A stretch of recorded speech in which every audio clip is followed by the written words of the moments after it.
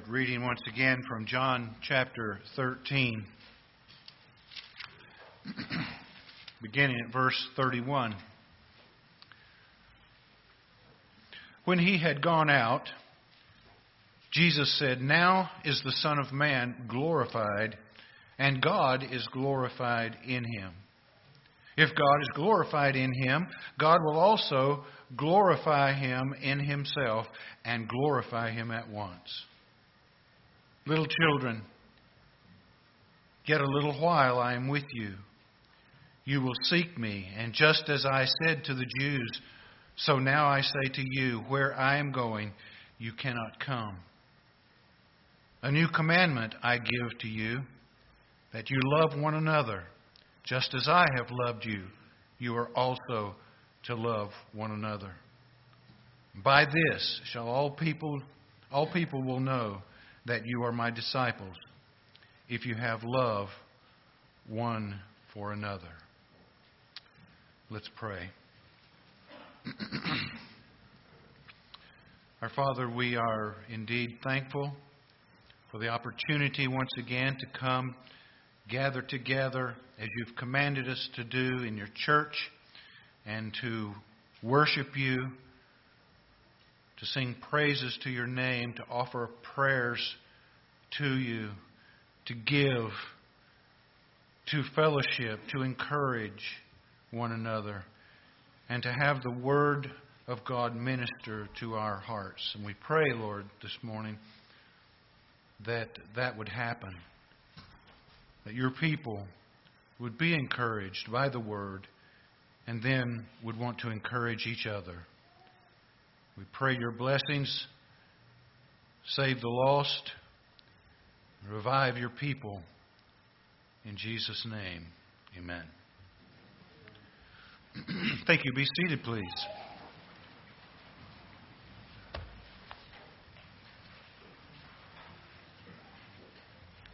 Well, it's good to see each of you here this morning, and it felt just like a spring morning this morning, didn't it?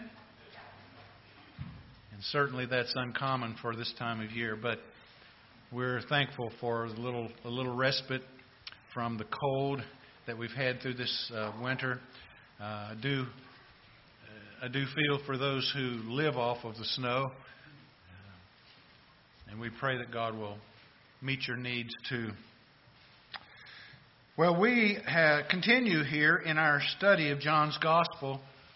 We have been looking at chapter 13 for several weeks now, and it's amazing how much comes out of these passages, and yet, if we were to wait and do this again, we would find other things in these passages. So I try to give you as much as I find in them, and so that you can have enough at least to chew on for the week that you go away from here. So we come here this week to verse 31 through 35 in our study, to the time ending the Lord's Supper, in which our Lord established what we commonly call communion, or the Lord's Supper. This is the last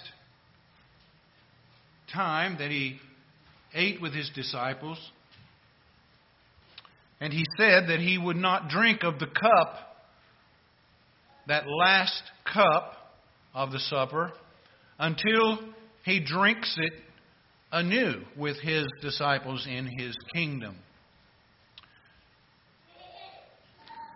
This supper was a harrowing time, to say the least, for the disciples, who have just learned that they had a traitor in their midst. And for the Lord, it was a deeply troublesome time over Judas, who he knew all along would betray him, and yet that did not lessen the pain of Judas' betrayal and desertion. Judas had sold himself as a pawn to Satan.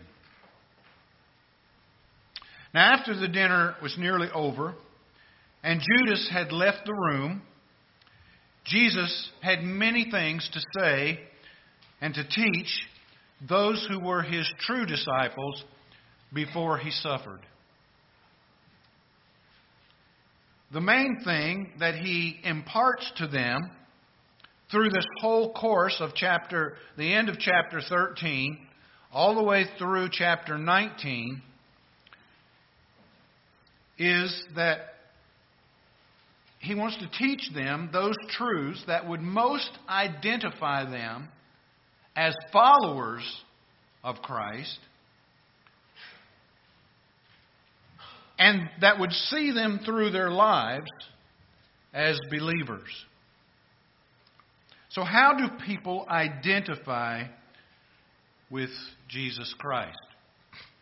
Well, we studied a little bit about that in our Families in Training time this morning at 9 o'clock, and so this sort of dovetails with what Sinclair Ferguson taught there from Philippians chapter 3. But I went back in my mind during this time to my early years of being a Christian, just within a year or so after I was saved back in 1971. And I wanted people to know that I was a Christian. I didn't want there to be any doubt. And so I thought of ways that I could spark conversation that would bring that up. And so I wore this little green badge. You've seen these buttons that sometimes people make so big around, you pin them to your coat or your shirt or your jacket or whatever. I had a green button that had listed on it these letters: PBP WMGINFWMY. That says nothing. It's not a word. But people would see that button and they would say, "What's that?" And I would say this to them: "Please be patient with me. God is not finished with me yet." That's what it stood for. And that would spark up a conversation about God in my life, that I was a Christian, and so on and so forth.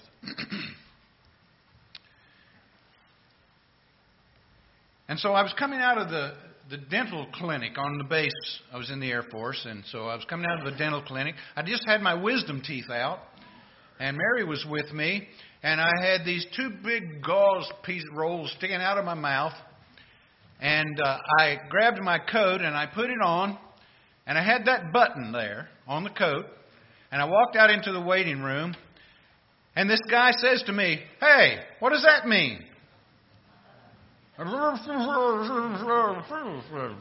I couldn't speak a word, so I just went.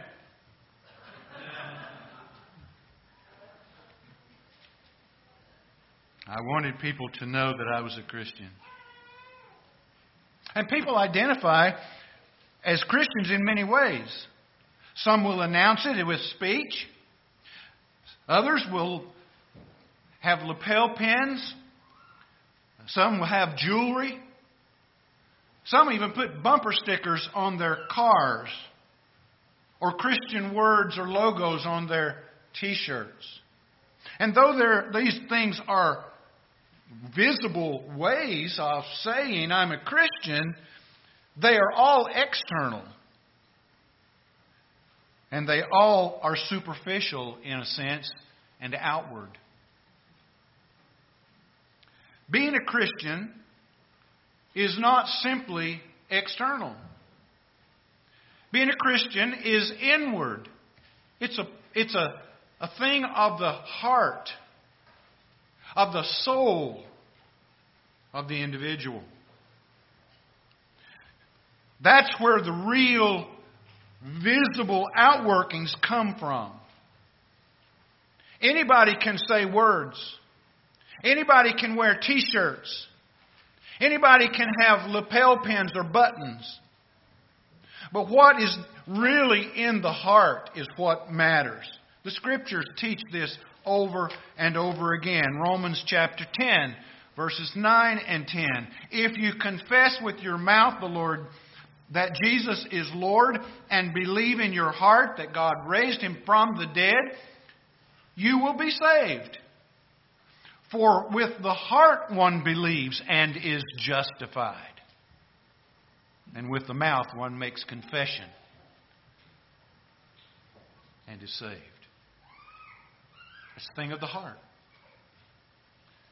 Romans chapter 2, verse 29. A Jew is one out inwardly, and circumcision is a matter of the heart by the Spirit. Acts chapter 15, verses 8 and 9. God, who knows the heart, bore witness to them by giving them His Holy Spirit. This is when Peter went to Cornelius, and now he's come back to Jerusalem. He's reporting to the other apostles how that God has given salvation to the Gentiles.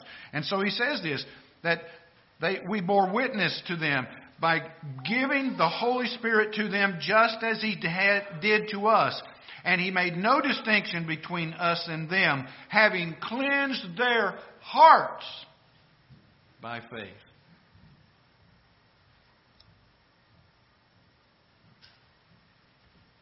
Is that where your religion comes from?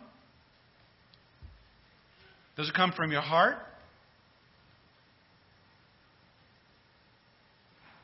I know that there are many thousands of people who go through the motions of playing like they're Christians, and they're really not in their hearts. The greatest way to tell the world that you are a Christian is to do it as Jesus commanded it to be done. That is, to love one another. But before we get into that part of the passage, let's go back and pick up the other verses that are prior to that, because they lead up to this last command that Jesus gave in verse 34 and 35.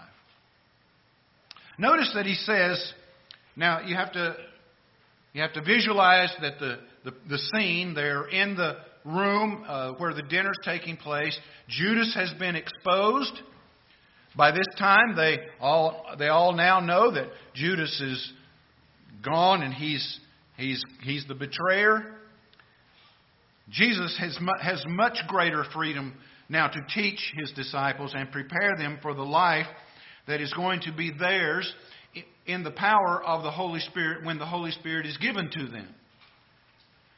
The disclosure of these truths given to the 11 are the most intimate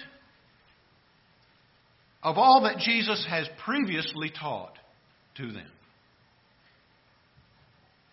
Mark chapter 4 and chapter 9 tells how Jesus kept these teachings for His disciples only. And that brings up a good question by a lot of people. Because people will say, well, I should invite my unsaved friends to come to church with me and so they can hear the gospel and so on and so on. And there's nothing wrong with that. But I'll say it again, and I've said it many times over the years that I've been here. Church is not for the unbeliever. Church is for the believer. The one who's been redeemed by Christ.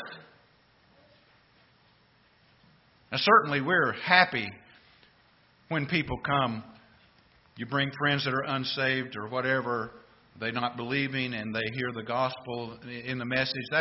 We welcome that at any time. But I just want you to understand that what we do here is for those who know Christ and love Him and follow Him and want to know Him more in their lives.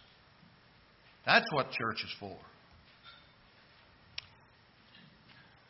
The gospel preached to people should be done out there, outside, where you live, where you work, where you play, walking down your street in your neighborhood, inviting people over. They will soon see that you are a Christian.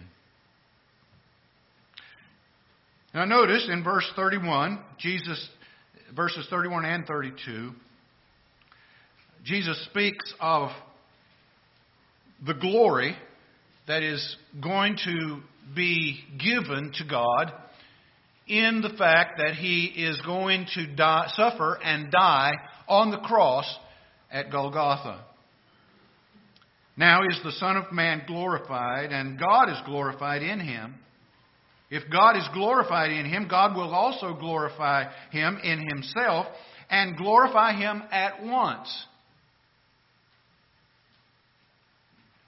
The term, the title, Son of Man, is a title used of the Messiah in the Old Testament prophets.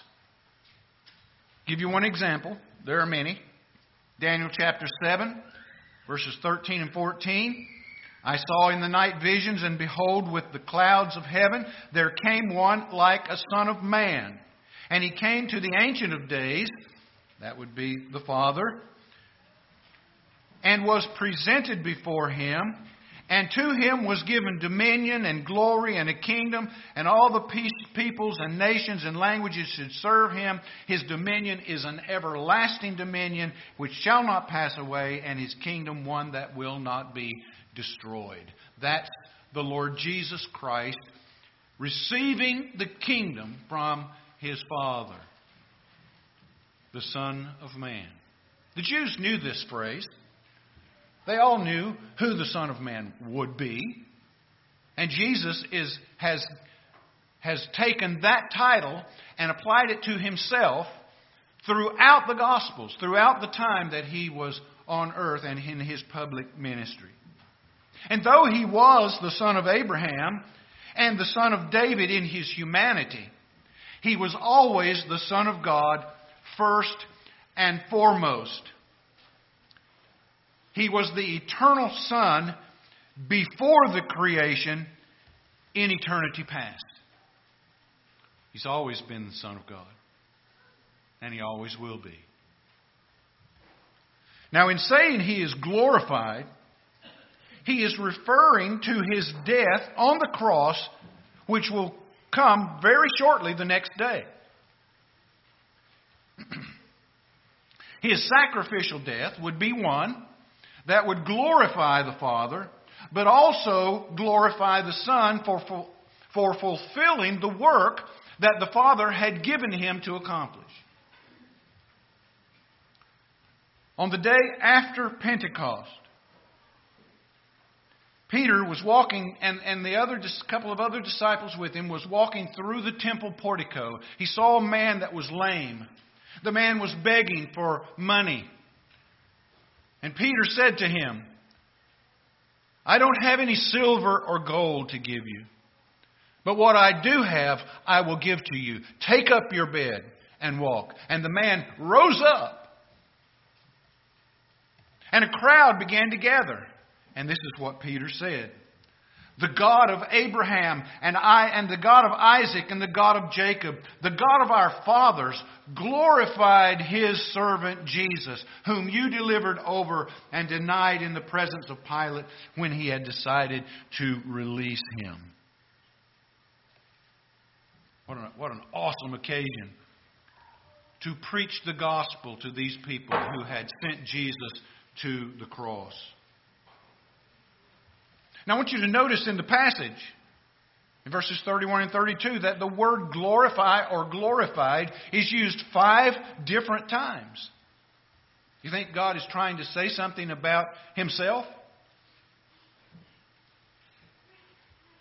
One of the biblical rules of interpretation is that if God says something more than once, pay close attention to it. Well, He said it 5 times here in these 2 verses. That's why we're here this morning. We're not here for ourselves, although we receive benefits from worshiping God. We're here for Him. We're here to glorify Christ. We're here to glorify God. That's why we come. Never lose that. Because if you do, you've lost the main plot of why we come and do what we do here. Now, God is certainly worthy of our glory that we give in worship.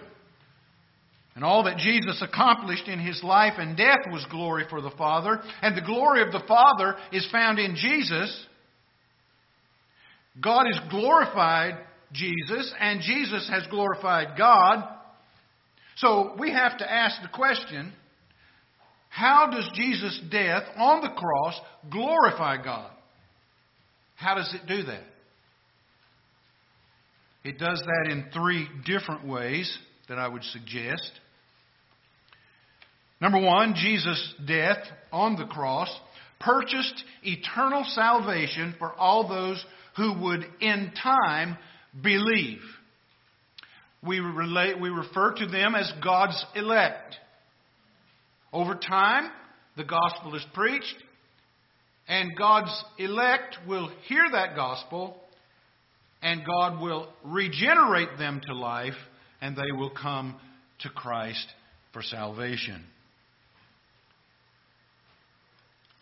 Every believer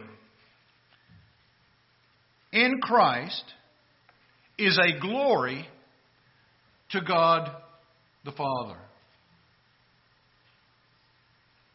You ever thought about yourself that way?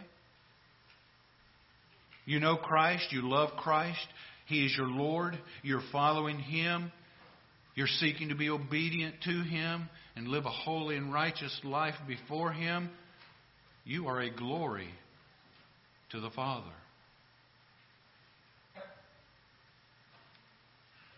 You don't receive the glory, but He does.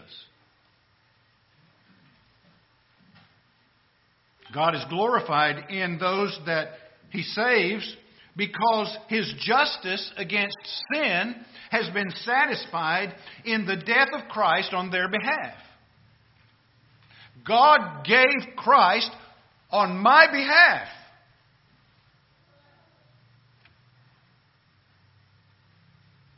Sinners, by definition, have broken God's law, and God's justice demands that He judge them with eternal punishment, for their crime is an infinite crime. There must be an infinite punishment. Christ took their sins upon Himself on the cross, and by doing so, provided judicial pardon for their trespasses. So God can now look at you in Christ. He can look at you and say, I find you not guilty. Can you imagine the relief of a prisoner sitting in a courtroom, being tried for a capital crime, hearing the words that come from the jury and from the judge saying, you're not guilty. You're free to go. That's you. That's me in Christ. Now, if you're here and you're not in Christ, you're not a believer, that doesn't apply to you. You are guilty. You will be sentenced. But you don't have to be. You can come to Christ right now, where you sit. You can fall on His mercy. You can plead for His grace. You can trust Him as the one to forgive your sins. And He'll forgive you. And you will be not guilty. All we like sheep have gone astray. We've turned everyone to his own way. And the Lord laid on Him the iniquity of us all. For the wages of sin is death, but the free gift of God is eternal life through Jesus Christ our Lord.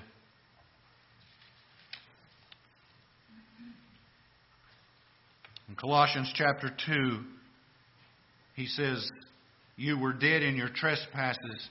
In the uncircumcision of your flesh, God made you alive together with Christ, forgiving you of all your trespasses. It's only through the death, the sacrifice of Christ, the Son of God, that God could be both just in His in His absolute necessity of condemning sin and judging sin, He can also be justifier, because Christ took that sin upon Himself. And God was satisfied. His justice was satisfied in the death of Christ. And that brings glory to God. Second, Jesus' death also destroyed the power of sin. Now, when it says it destroyed the power of sin, it means that He destroyed sin's power to dominate you. You see, before you were a believer, all you could do was sin. That's all you could do. You didn't know any different. You didn't want any different. You were perfectly happy in your sin. Even though many times people are miserable, they still pursue the one thing that they can pursue, and that's sin. But Christ's death destroyed the power of sin's domination. And it overthrew sin in the lives of those who belong to Christ. It no longer it becomes your master. You don't have to obey its commands. You can say no, where before you couldn't. And you didn't know any different. I didn't know any different before I was a believer. For God has done what the law, weakened by the flesh, could not do. By sending His Son in the likeness of sinful flesh, and for sin, He condemned sin in the flesh. He condemned it. We know that our old self was crucified with Him in order that the body of sin might be brought to nothing, so that we would no longer be enslaved to sin. And lastly, Jesus' death on the cross sealed Satan's doom and destroyed his power. Now, this is an interesting thing, because we all know, those of us who have studied the Bible to any length, all know that Satan is a very powerful angel. We would call him the prince of demons, the prince of darkness. He's called by many names. But when Jesus went to the cross, it sealed Satan's doom and it destroyed his power. Now, I want you to think about this. What was Satan's power over people? It wasn't just that he tempted them to do wrong things. Although he is at work doing that. Because we can be tempted without the devil. He doesn't have to even play a part in it. Satan held in his grip the power of death in all of its forms, both physical and spiritual. He used death like a weapon against humanity. Now, Satan understood that God required death as a result of man's sin. That was the wages that man earned by sinning in the garden. Death. In the day that you eat of this tree, you will surely die. Well, Adam ate of that fruit, whatever it was. He ate of it.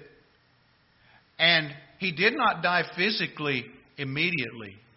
He lived a very long life. But he did die instantaneously spiritually. He died that day. Satan understood that. That's why he got Eve to coax Adam into eating the fruit. And he knew if people died in their fallen state, that they would remain in death forever, away from God's glory and God's presence. So, for Satan to remain in possession of this terrible weapon that would rob God of His glory to defeat Satan.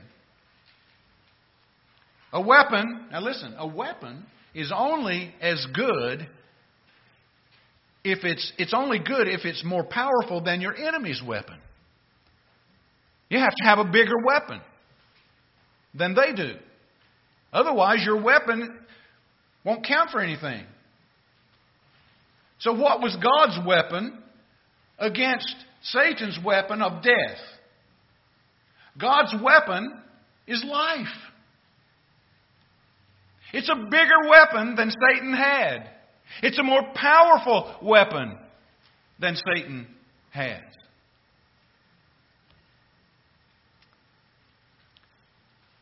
And so God's weapon was to destroy death. And that weapon of God resided in the life and death of Jesus Christ, His Son. So Satan no longer wields his great power of death over humanity, because Christ has conquered it with His weapon of life. And so, how does He do that? Jesus went into death on the cross. He went through death and came out the other side of it alive. That's why the resurrection is so important to the gospel. It is the capstone of the gospel message. That Jesus didn't just die like other religious leaders died. He died sacrificially, but He rose again to life. And He tells His disciples, I'm alive forevermore. Death no longer has a hold on Him. And because He's alive, we're alive. Listen to what He says, John 14, verse 19. Yet a little while the world will see me no more. But you will see me, because I live, you will also live. Future tense. In other words, I have life residing in me, and you're going to have that life residing in you forever. That's what He means. And so Christ is glorified, but the Father is also glorified in the Son's death and accomplishments on the cross. In John 10, verse 30, Jesus said, I and the Father are one. We're one. So what happens to the Father happens to Christ, and what happens to Christ happens to the Father. Jesus received His words from the Father. Jesus gives back everything that the Father tells Him to the Father. So they're one. They cannot be separated. So close are they that they are considered as one individual. So if the Son is glorified, then the Father is glorified. And that's an amazing parallel. That the Son and the Father are both at work in the work of redemption that Christ made for sinners on the cross. They're both involved. The oneness of the Father and the Son is explained further in verse 32, where Christ revealed the Father's glory through the cross and displayed God's power, justice, holiness, and faithfulness to His promises. But more than anything else, Christ's death on the cross revealed God's love for lost sinners.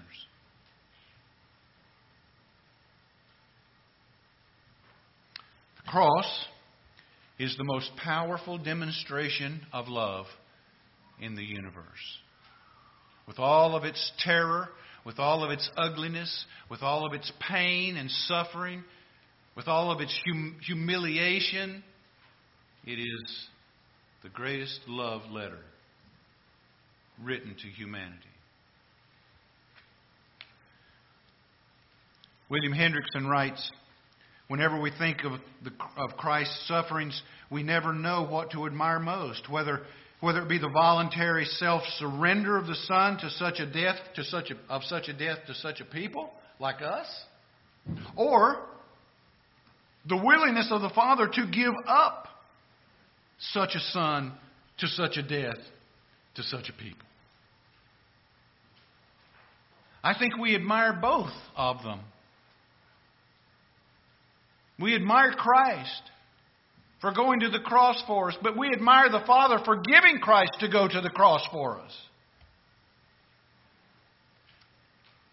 Now, before we go further, I want to get into these latter verses. I want you to see those words "at once." So it sounds like it's going to happen immediately, and sometimes the word that she uses here can mean immediately, but it can also mean something that happens right away, or then. It happened later. Jesus, when He says this, that He says He's going to glorify Him at once, is looking ahead at the work that He's going to do on the cross and what that work means in the salvation of people and the glory of God. That's what He's doing. He's looking ahead. He has His eyes set on Gethsemane. He has His eyes set on Gabbatha, which is the word of the bema seat that Pilate would sit on and make his judgment. He has His mind set on Golgotha, the hill of the skull where the crosses were planted in the ground. It's just around the corner. It's imminent. It's going to happen that night. That's what He means when He says "at once" in verse 32. Now, Jesus, knowing the daily discussions with His disciples were coming quickly to an end, to an earthly end, He begins to teach them with the most tender care. And He does that by using the words "little children" in verse 33. Now that would be somewhat of a insult to Americans who are so self-centered and think that they got everything under control. To call someone a little child would be a great insult. But this word that Jesus uses here is not an insult at all. It's a word that fathers would use of their children. A word of tenderness and compassion. A word that He would get their attention with by His love for them. And so Jesus starts His address on these commands that He is going to give them, and there are many of them throughout the next chapters. He begins by calling them His little children. This is the only place in all of the Gospels that this tender term is used. John uses it. It's used by Paul. I want you to get the impact of it in Galatians chapter 4, verse 19, if you'd like to turn there. Galatians, Ephesians, chapter 4, verse 19 of Galatians, Paul says this.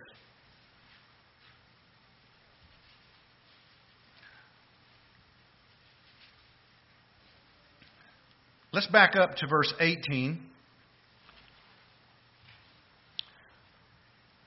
It is always good to be made much of for a good purpose, and not only when I am present with you. My little children, same words that Jesus used. My little children, for whom I am again in anguish of childbirth until Christ is formed in you. What's Paul saying there? Anguish of childbirth. He is saying that his heart's desire, his biggest desire, even it's so painful, it's like giving birth to these people, that he wants them to grow in Christ. He wants them to follow Christ and Christ to be Lord over their lives. He wants them to increase in the knowledge of Christ so that they can live so as to glorify Christ. He's in anguish over this.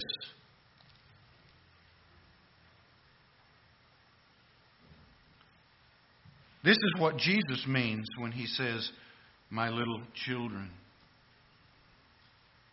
Why do parents teach their children with such love and compassion in the first place? It is because they love their children and their desire is for them to grow up and be able to live a life that is in keeping with their values. Do you not teach your children to live like you live? Well, hopefully you do that.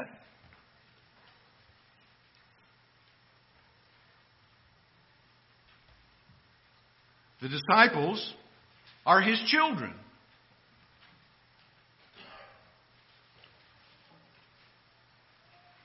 And He wants them to grow in their relationship with Him and their knowledge of Him. They are born into His family by the power of the Holy Spirit, and He wants them to lead life under His values. He will not be with them much longer. And so they need His instruction on how to follow Him when He is absent. Jesus made such statements before. But to those who didn't follow Him, John 7, verse 33, John 8, John 12, John 14, 16, and so on. He made these statements before. But now, the years have turned into months, and the months into weeks, and the weeks into days and hours, and time is flying away. It is His physical presence that will be gone. And they will want His physical presence and will not have it. The common utterance of that time in the early church was, "Oh, that Jesus were still on earth." You ever thought about that? We have questions that sometimes we can't answer, and we say, "Oh, if only Jesus was here, He would tell us," and that would end it all. That would be it. People miss Jesus being there.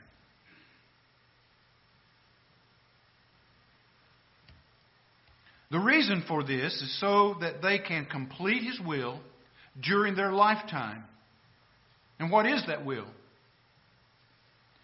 It's all found in the commands that Jesus gave just before His death and the commands that He gave through His apostles after His death. In short, it's here. He's given us His instruction book on how to live life for Him, how to glorify God in life. It's all found right here. Sometimes I think we think that if we had been there, if I could have only been there and heard Jesus' words out of His mouth myself.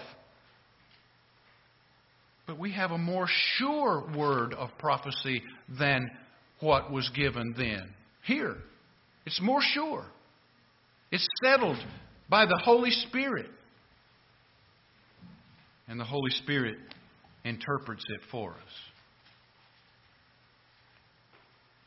Now, when Jesus says, "Where I'm going, you cannot come," He does not mean that they can never come where He's going. That's pretty obvious because He tells Peter in verse 36 that you will follow me later. The reason for this is so that they can complete His will. That's what He wants them to do. So what is that will? It's found in verse 34 and 35. "A new commandment I give to you, that you love one another just as I have loved you. You also are to love one another.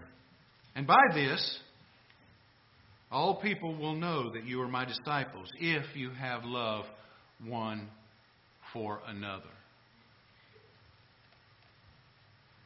This is the first command that Jesus gives to His disciples.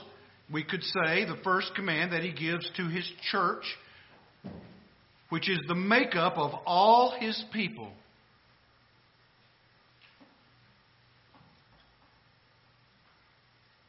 All other commands rest on this one. It is the most important one of all. Now, the word command in the verse literally means an authoritative order given to subordinates. That's what the word commandment means. I give you this commandment. I'm giving you... When I was in the military, we would get orders that would come down to us. And someone above us would hand us those orders, and those orders would tell us what we were to do. There was no option but to obey the orders. Otherwise, you'd be held in contempt and you could receive a court-martial. This is Jesus giving orders to His disciples, to His church.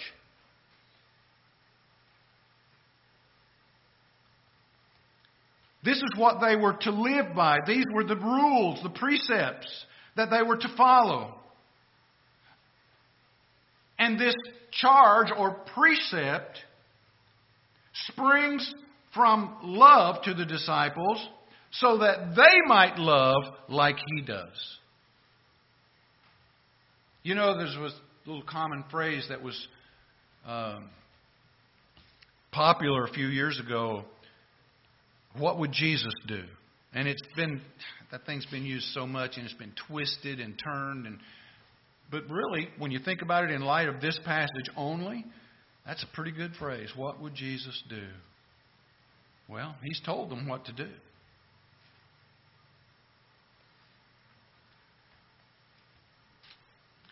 It is as though Jesus looks at Peter and John, who were two definite different personalities.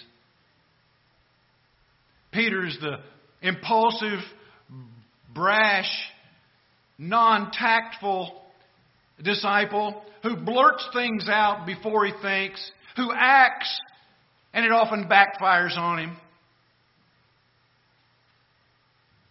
And John is the one who is tender and compassionate and thinks about people and what is this going to mean for them. He's looking at Peter and John. I can almost see Jesus pointing to John and Peter and saying, you guys got to love one another. And if you love one another, even though you're so different, even though you're like oil and water, people will know that you're my disciples. If you love one another. But what does that mean? There's so many words. There's so many ways to love, but there's only one word. It has to be defined.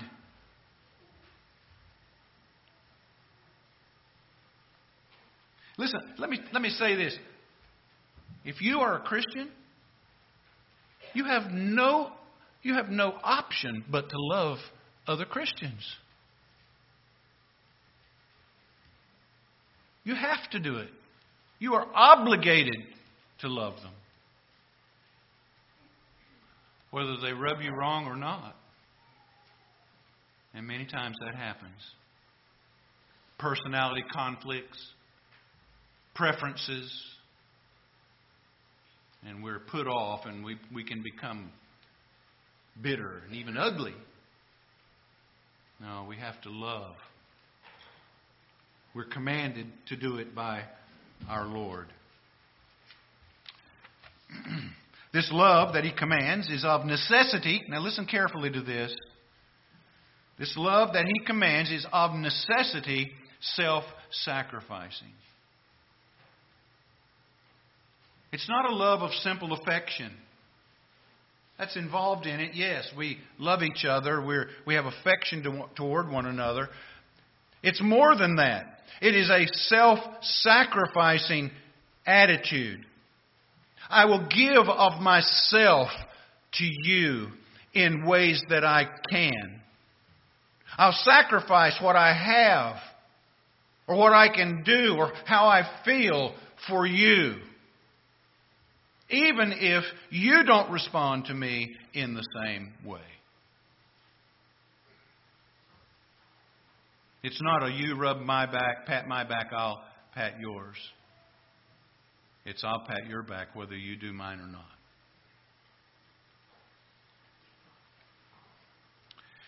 Jesus calls this love new. A new commandment.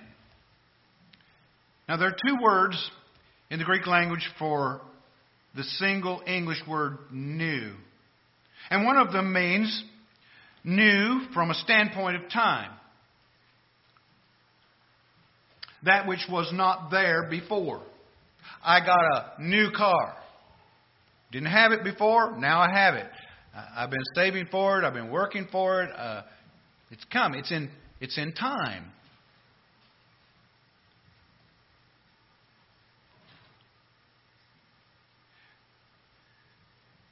The other word means that which is new and distinctive as compared to something else. Maybe even the same thing. It's like it speaks of that which is new in nature or different from the usual or impressive. Something that attracts your attention. Superior in value. That's what Jesus is talking about here. He's not talking about love that is found in time. He's talking about a new love. A love that is different from the old one. It sparkles more. I have tools in my shop of the same kind. But I always gravitate to the one that fits me the best. Even though I have others just like it. That's what he's talking about. It's the difference between the two types of love that can be seen. The Old Testament usage of the word and the New Testament usage. For example, Leviticus chapter 19. This is what God says through Moses. You shall not hate your brother in your heart, but you shall reason frankly with your neighbor, lest you incur sin because of him. You shall not take vengeance or bear a grudge against the sons of your own people, but you shall love your neighbor as yourself. Sound familiar? This is what Jesus referred to. That passage is what Jesus referred to in Matthew chapter 22. If you'd like to turn to Matthew 22, I think we have just a few minutes to do this. Well, you don't need to turn to it. Let me read it for you, because that takes time.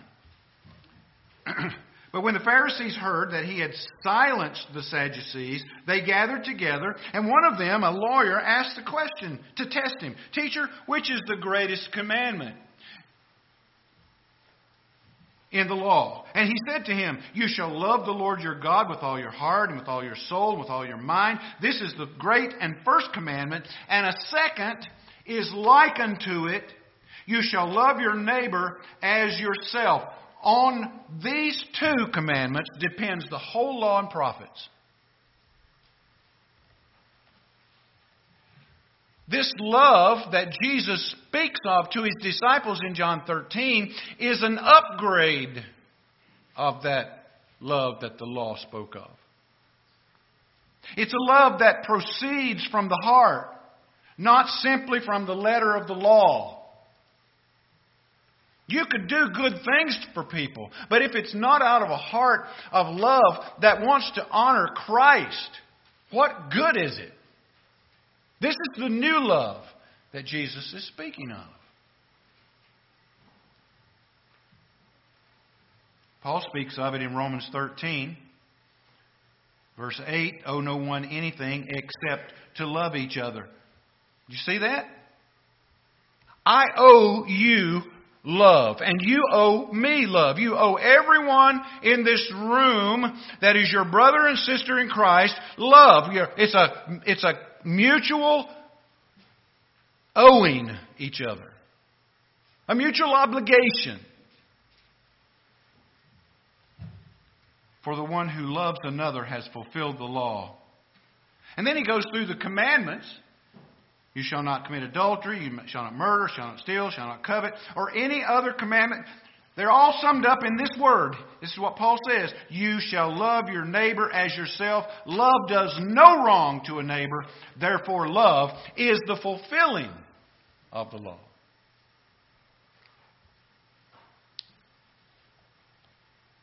Now, one last thing, if you'll indulge me a couple of minutes.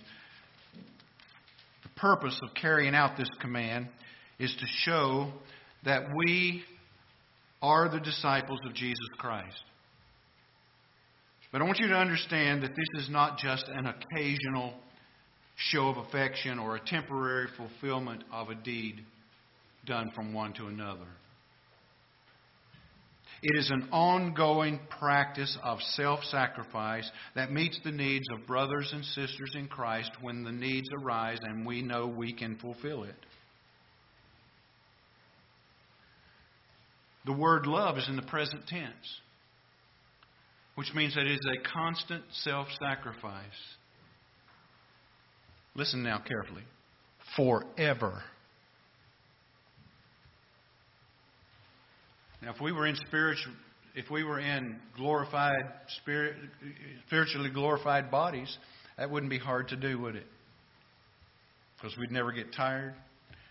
We would have abundance of resources.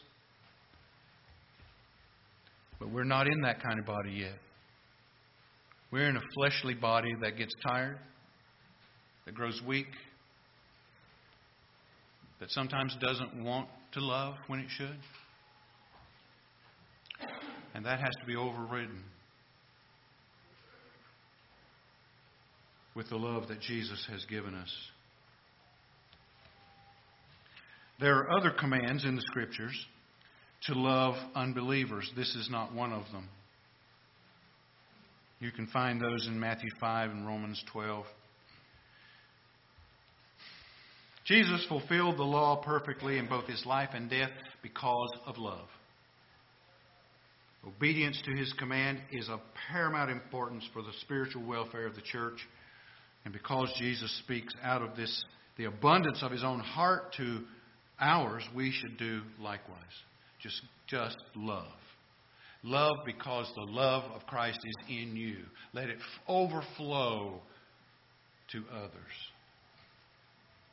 And when we do that, people see it, and they know that something is different about us, and they'll know that we belong to Christ. His glory is at stake. Listen to this quote from Tertullian, who was an early church father, lived about 200 A.D. This is what he said. It is mainly the deeds of a love so noble that lead many to put a brand on us. See, they say, how they love one another. See how they are ready even to die for one another. For they themselves will rather be put to death than the other. Jesus said, there's no greater love than that a person would lay down his life for another. So I would ask, does that kind of heavenly love rule your heart this morning? The self-examined life is the only life worth living. So examine yourself. See if you're fulfilling the command of our Lord. And if not, start doing it today. Let's pray. Father, we thank you for the Word of God. We thank you for for the ministry of our Lord Jesus Christ and His teaching.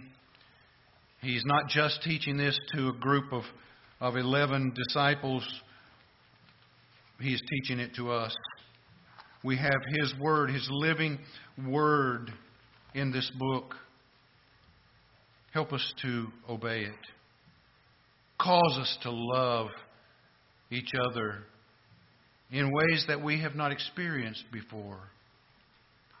Sacrificing ourselves for the good of the other. For this is what you did. This love you commanded them is the love that you had for us. You gave yourself for us. I pray that you would cause that to be the earmark of Bethany Bible Church. And it is in so many ways, and yet I would pray that it would increase all the more. So help us, Father, we pray. And I pray, too, that even in a message like this one, that those that are in this room who do not know you would come to know you. That they would see that they are sinners before you, and that there's no possible way that you could receive them in that current state. That they would repent of their sins and turn from their sinful lives to Christ and be saved and have eternal life. Do it for the glory of your name, we pray. In Jesus' name we ask. Amen.